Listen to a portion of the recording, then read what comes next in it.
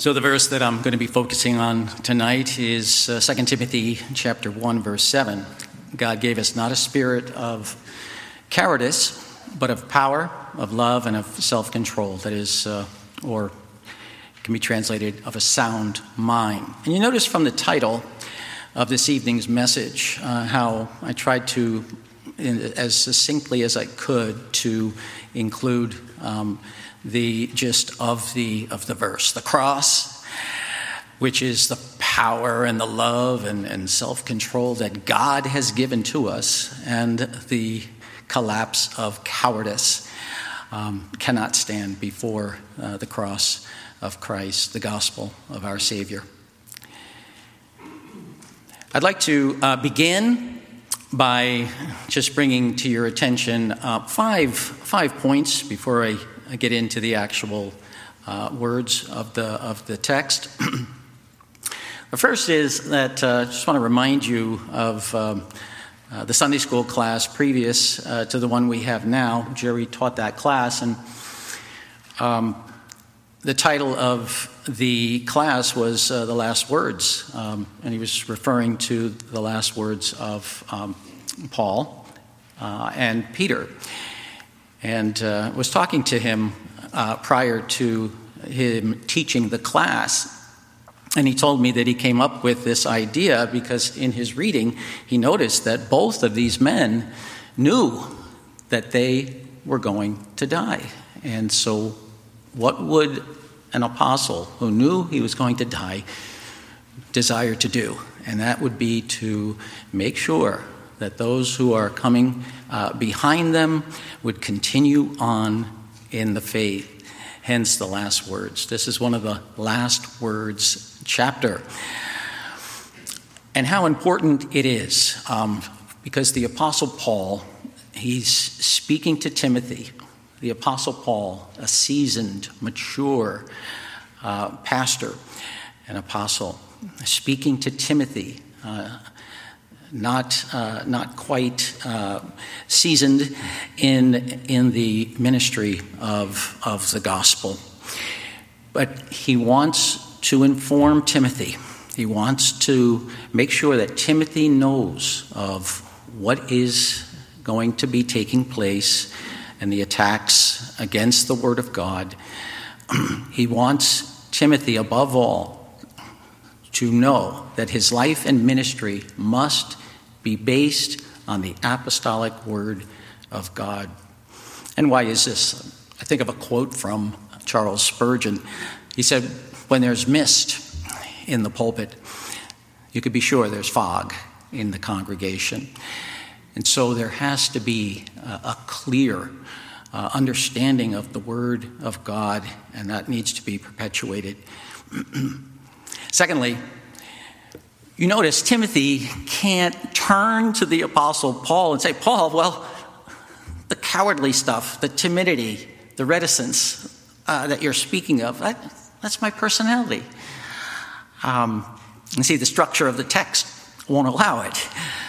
In fact, if he were to say something like that to the Apostle Paul, what Paul would say in return is, it's because of your personality, that tendency for you to be fearful or timid or cowardly, that I want you to be on your guard. Thirdly, the context clearly makes a distinction between the specific and the general. So the specific is a reference to the fact that Christ has poured out gifts upon his church. And you see how Timothy refers specifically to the laying on of hands and the gifts that Timothy received. And so that would be the specific emphasis of the passage. But there's a general, and that's the verse that we're looking at tonight. He gave us a spirit not of cowardice, but of power, of love, and of self-control. And what I mean by that is that text about not giving us a spirit of cowardice, but of power, love, and self-control is given to the church. It is something that we all possess. So while Paul is certainly speaking to Timothy on that pastoral level, he is using as his foundation, as his basis, the very truth that what Christ has accomplished and given to the church. And so our text this evening is very relevant to all of us present this evening. Fourthly, I want to just read a passage that really just exemplifies or with a megaphone shouts out what this passage, this text is telling us. Hebrews chapter 2, verses 14 and 15. Since, therefore, the children share in flesh and blood, he, that is Christ himself, likewise partook of the same things, that through death he might destroy the one who has the power of death, that is the devil, and deliver all those who through fear of death were subject to lifelong slavery. And so you see that the liberating aspect of this verse, the freedom that you and I have in Christ Jesus. Fifthly, to be a help to Timothy, Paul must address his internal life. And so he says God did not give a spirit of cowardice, but a spirit of power and love and self-control. And you need to use the context every time you see that word, which is translated spirit, to understand what is being referred to. And here, the reference is to the life which one gets in fellowship with Christ. That is the reference.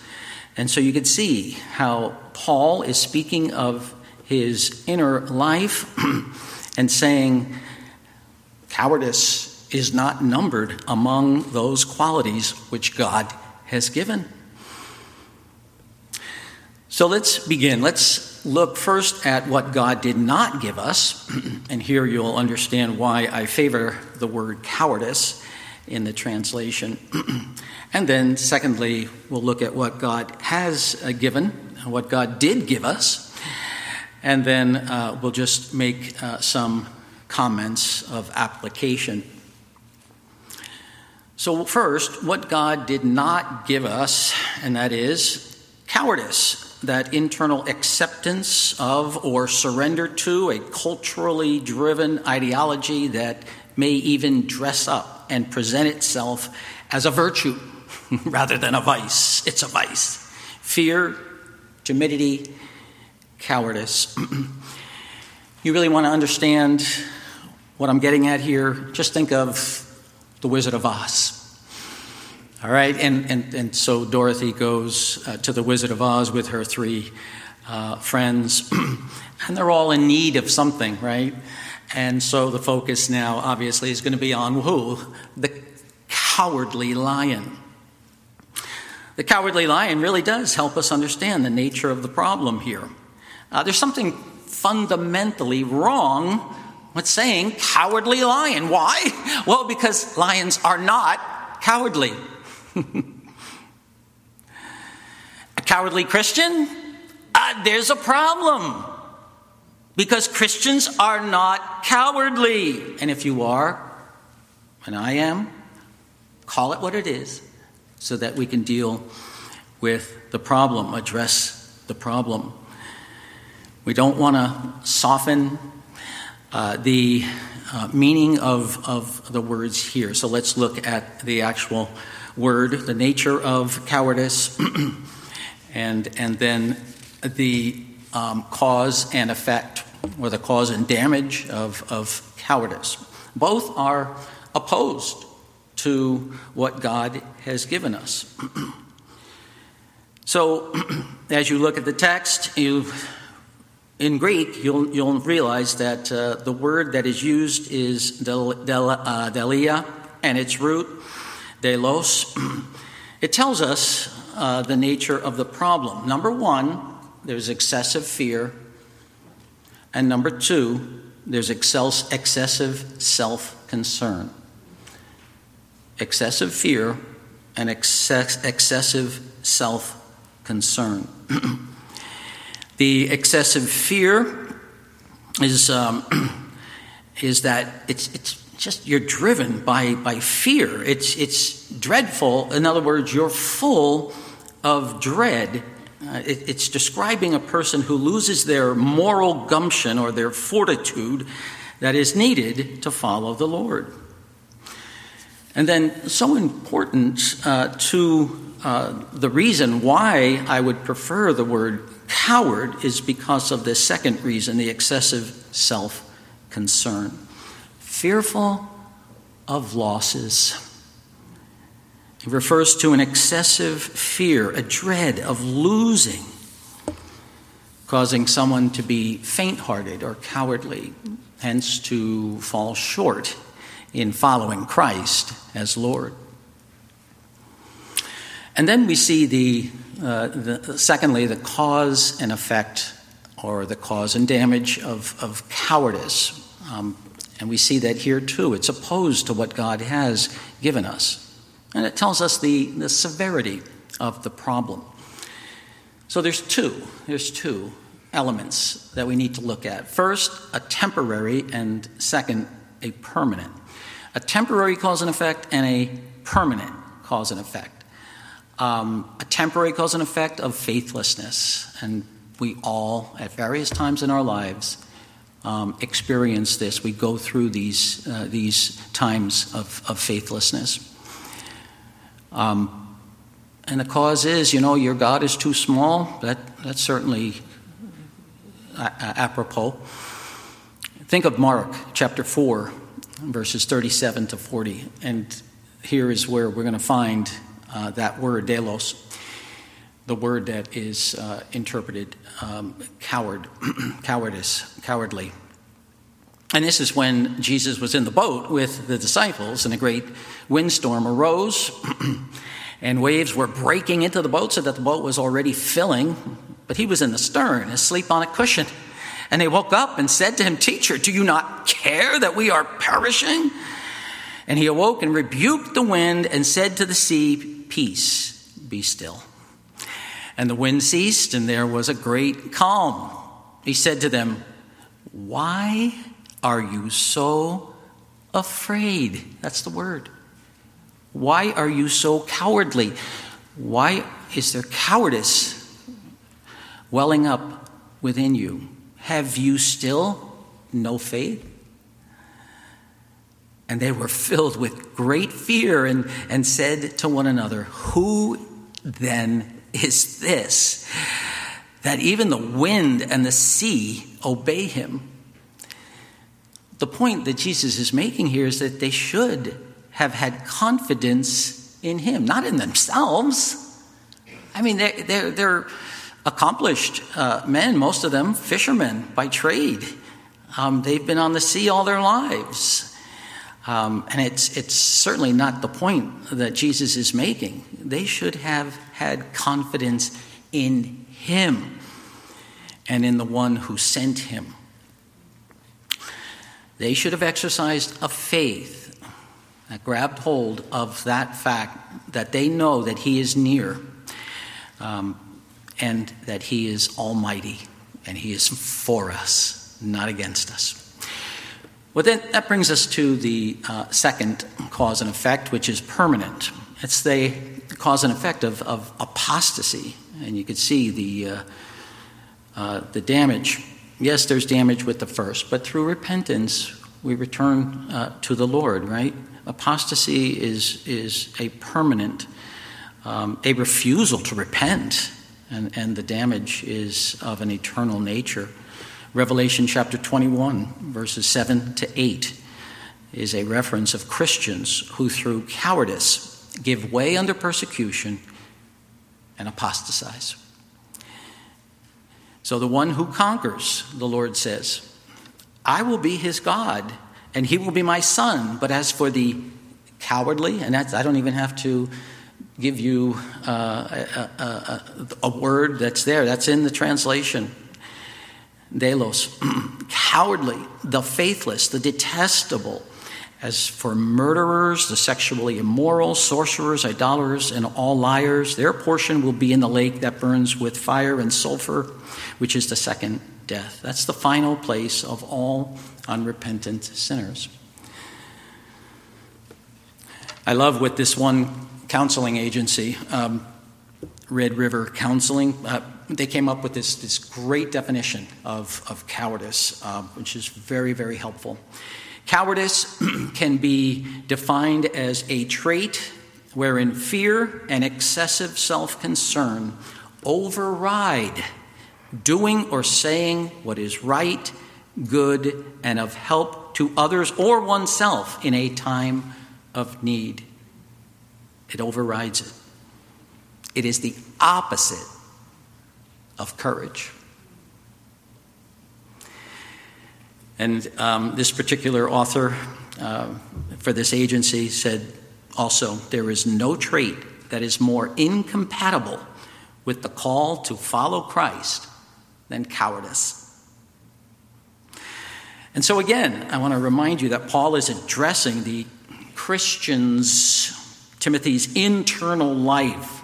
God gave us a spirit not of this, but of that, not of cowardice, but of power, of love, and of self-control, or a sound mind. What Paul says to Timothy principally is what Jesus says to his followers and us. Luke chapter 9, verses 23 to 26. And he said to all, if anyone would come after me, let him deny himself, take up his cross daily. It's important. And follow me. Because it's not a one-time thing. For whoever would save his life will lose it. But whoever loses his life for my sake will save it. For what does it profit a man if he gains the whole world and loses himself? For whoever is ashamed of me and of my words, of him will the Son of Man be ashamed when he comes in his glory and the glory of the Father and of the holy angels. As often as you continue in this lifestyle of the cross, not the lifestyle of the rich and famous or whatever, the lifestyle of the cross, you deny yourself, take up your cross, and follow me, cowardice collapses. Because it's nothing in comparison to the gospel of the Lord Jesus Christ and what he has done for us, what he has given us. Cowardice is not a part of my life, the Lord Jesus Christ says. It is not a part of the life I gave you. And so Paul calls on these, I would call them character witnesses. Power, love, and self-control. Presents these internal character witnesses that sit in counsel against fear, against timidity, against reticence, against cowardice. Each one speaks, presenting evidence of the Lord's glory in you, encouraging you, strengthening you, comforting you, convicting you, correcting you. What God gave us, he says, are power, love, and self-control, or a sound mind, divine traits of courage, Christ-secured, life-transforming, having been transferred into the kingdom of Christ, Colossians 1:13-14, and created anew in Jesus Christ, Ephesians 2:10, so too you have been granted access to the throne of grace, that you might receive grace to help you in your time of need, Hebrews chapter 4, verse 16. And so unlike the fanciful journey of the Wizard of Oz, the journey to The Wizard of Oz. This is not a fanciful God promising to give what he cannot deliver. Do you believe who God is and that this is what he has done for you? Do you find your identity in who he has sent, the Lord Jesus Christ, and what Jesus Christ has done for you by laying his life down as that atoning sacrifice for sin? Not only is cowardice not a part of the equation, but as I already alluded, it collapses as you apply it. Take up your cross daily, right? A daily activity. Daily, we are to apply what God has given us, that power, love, and self-control. There are great spiritual provisions that he has given us as he condescends to us in Christ to help you live the victorious life. And I phrased it that way because I don't want you to think that it was only one time that God condescended to minister to us. He does it again and again.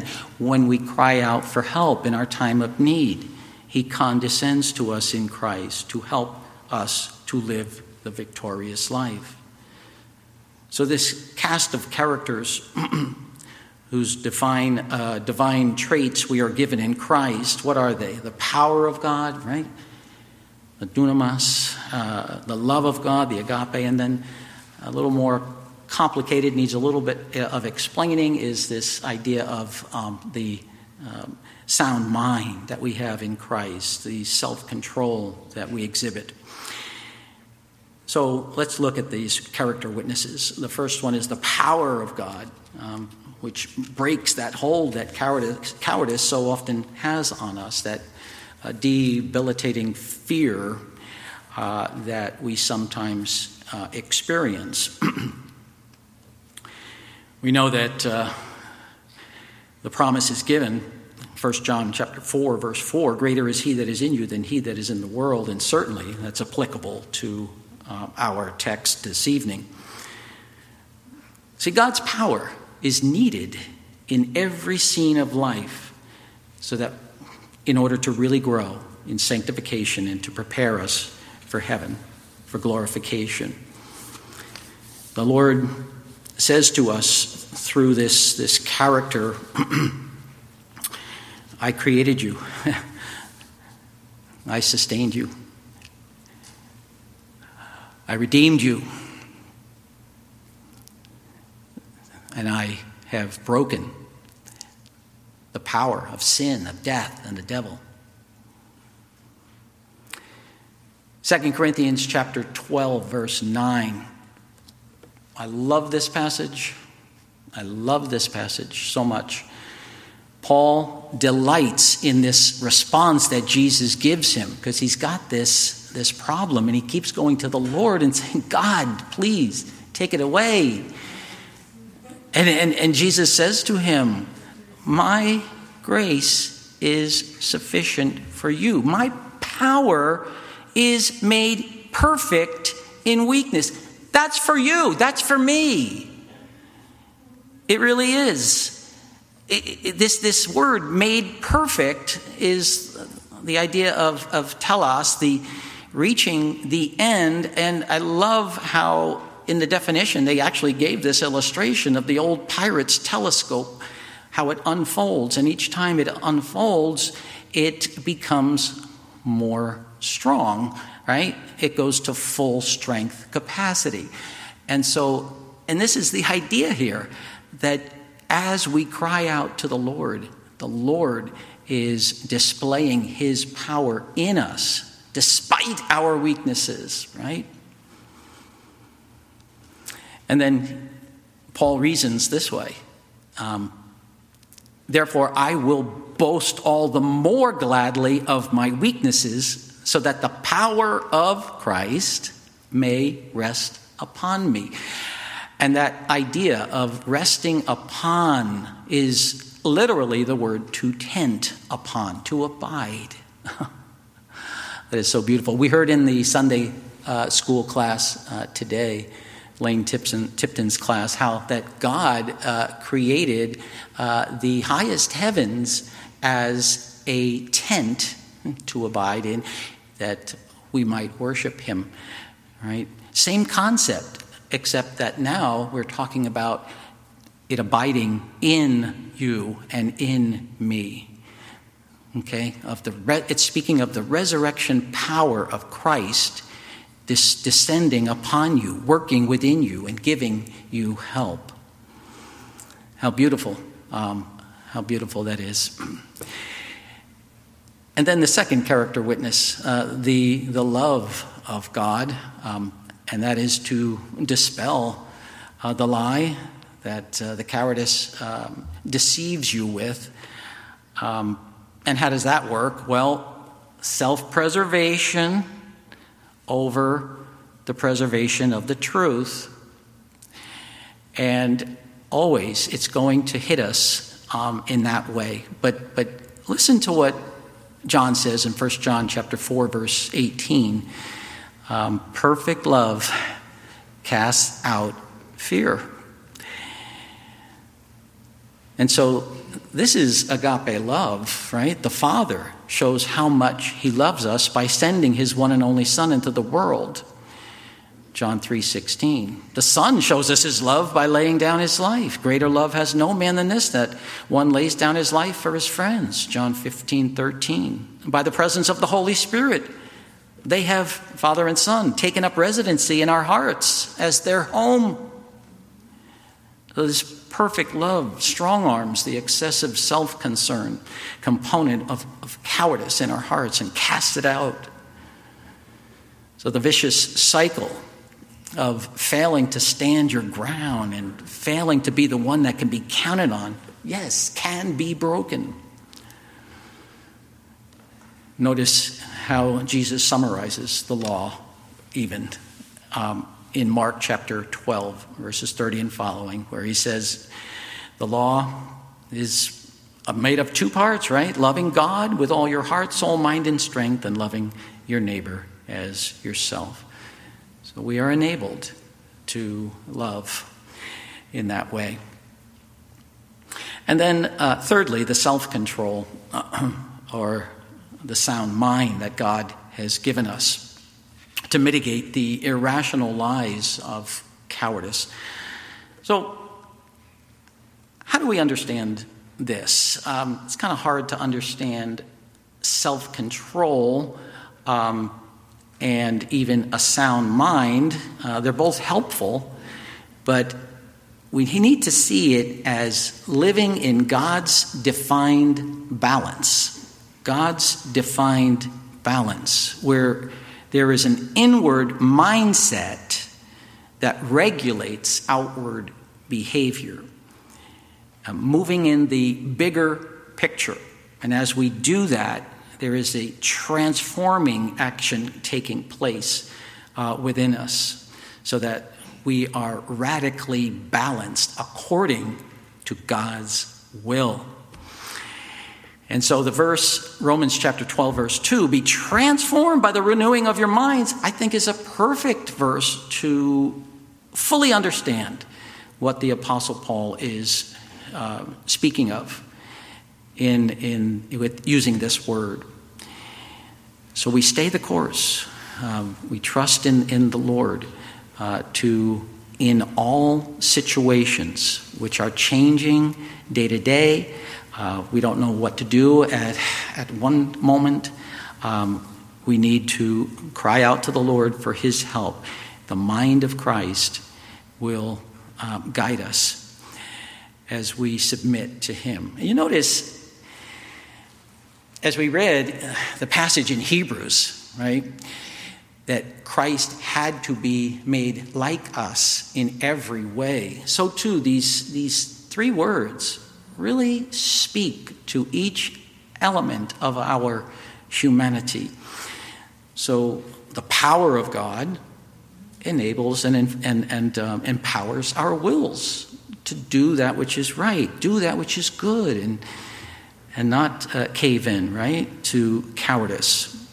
The love of God speaks to our emotions, and it inflames our hearts so that we're not so easily dissuaded from obeying the Lord because of our self-concern, right? And then that sober-mindedness or that self-control speaks to our minds. It enlightens our minds in what we are required and to do, what God wants us to do, what the will of the Lord is, that good and perfect, right, and pleasing will.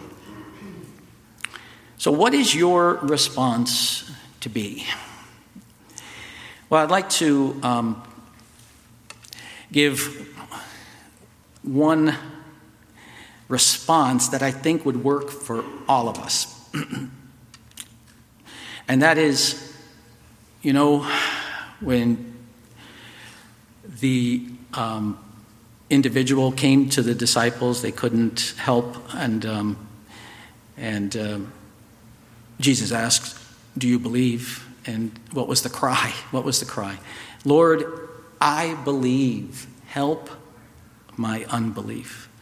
And I think if we can contextualize it to our verse, "I will live courageously. Help my cowardliness." I think that works because we all experience this fear, this timidity at times, and this cowardice that needs to be repented of. Martin Luther certainly had reason to be full of dread and fear of losing many different things. In January 1521, Luther, who denounced indulgences as a means of salvation and denied the papal foundations of the church, claiming rather faith in Christ as the foundation, had to face a papal decree declaring him a heretic, for which he was excommunicated. Several months later, in April, he had to face the imperial diet of the Holy Roman Empire, led by the Emperor Charles V.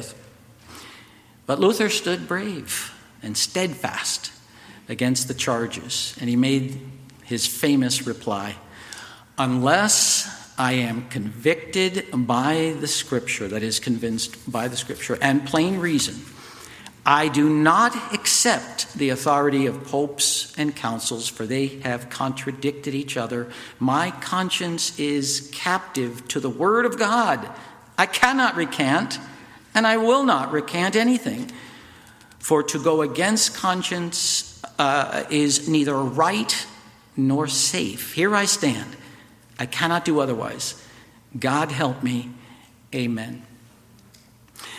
And I think the most telling phrase in that entire quote is, "God help me.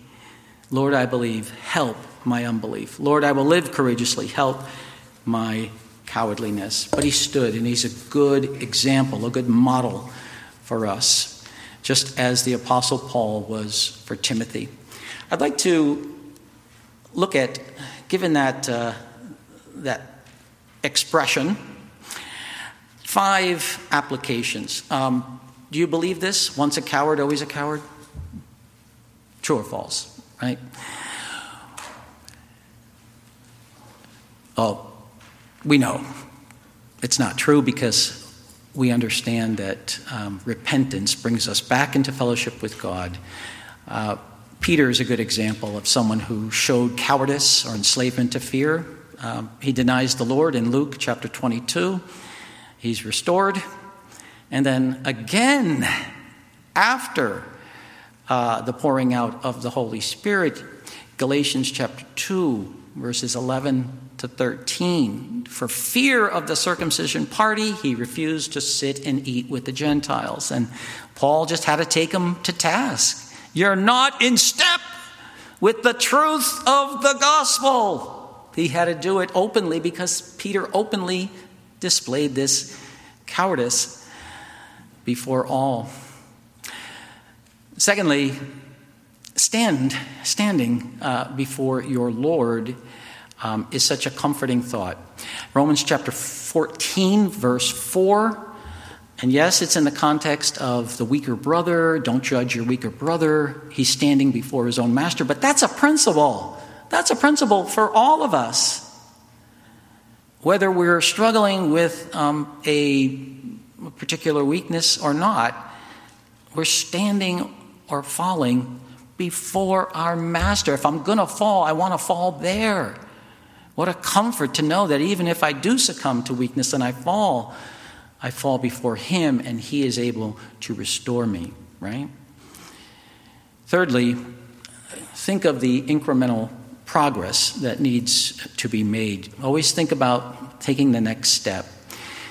Learning from your failures.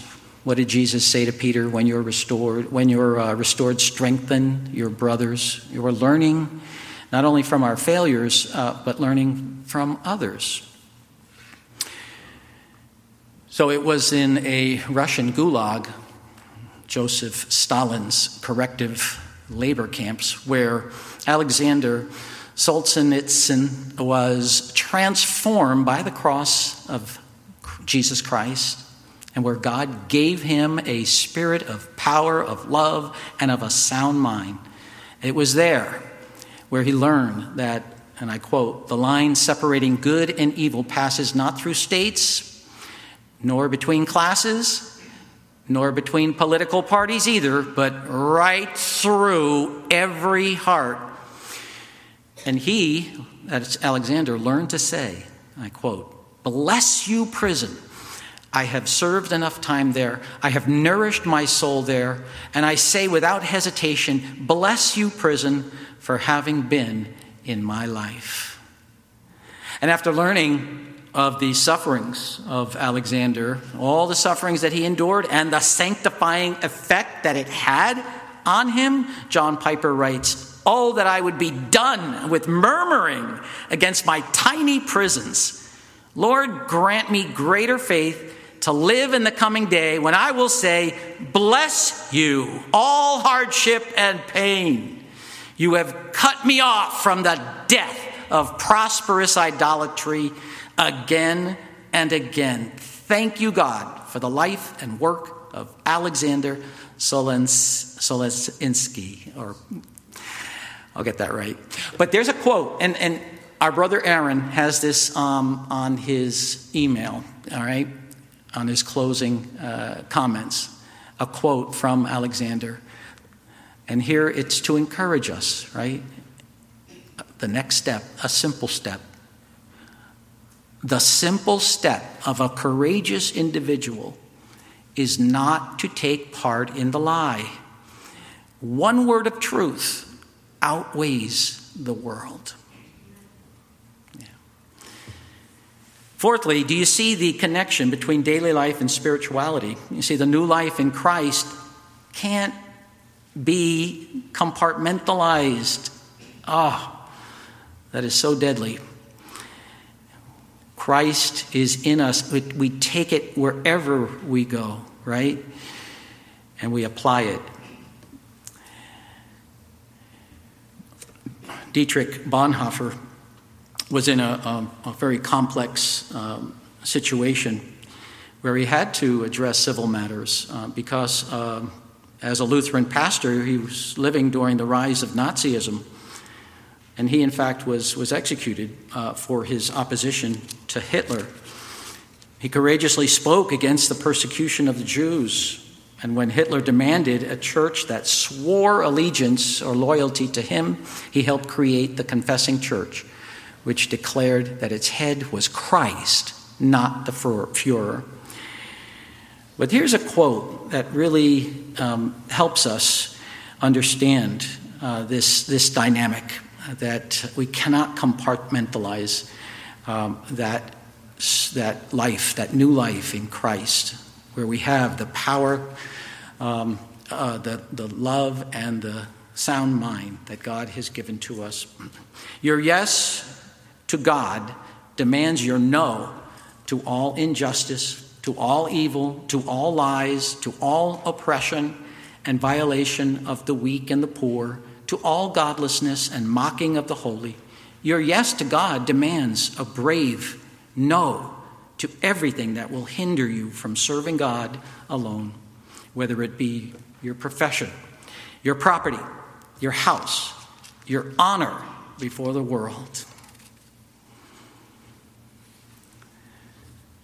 Fifthly, and lastly, do you find reasons to capitulate, to excuse your cowardice, your cowardly behavior, I should say?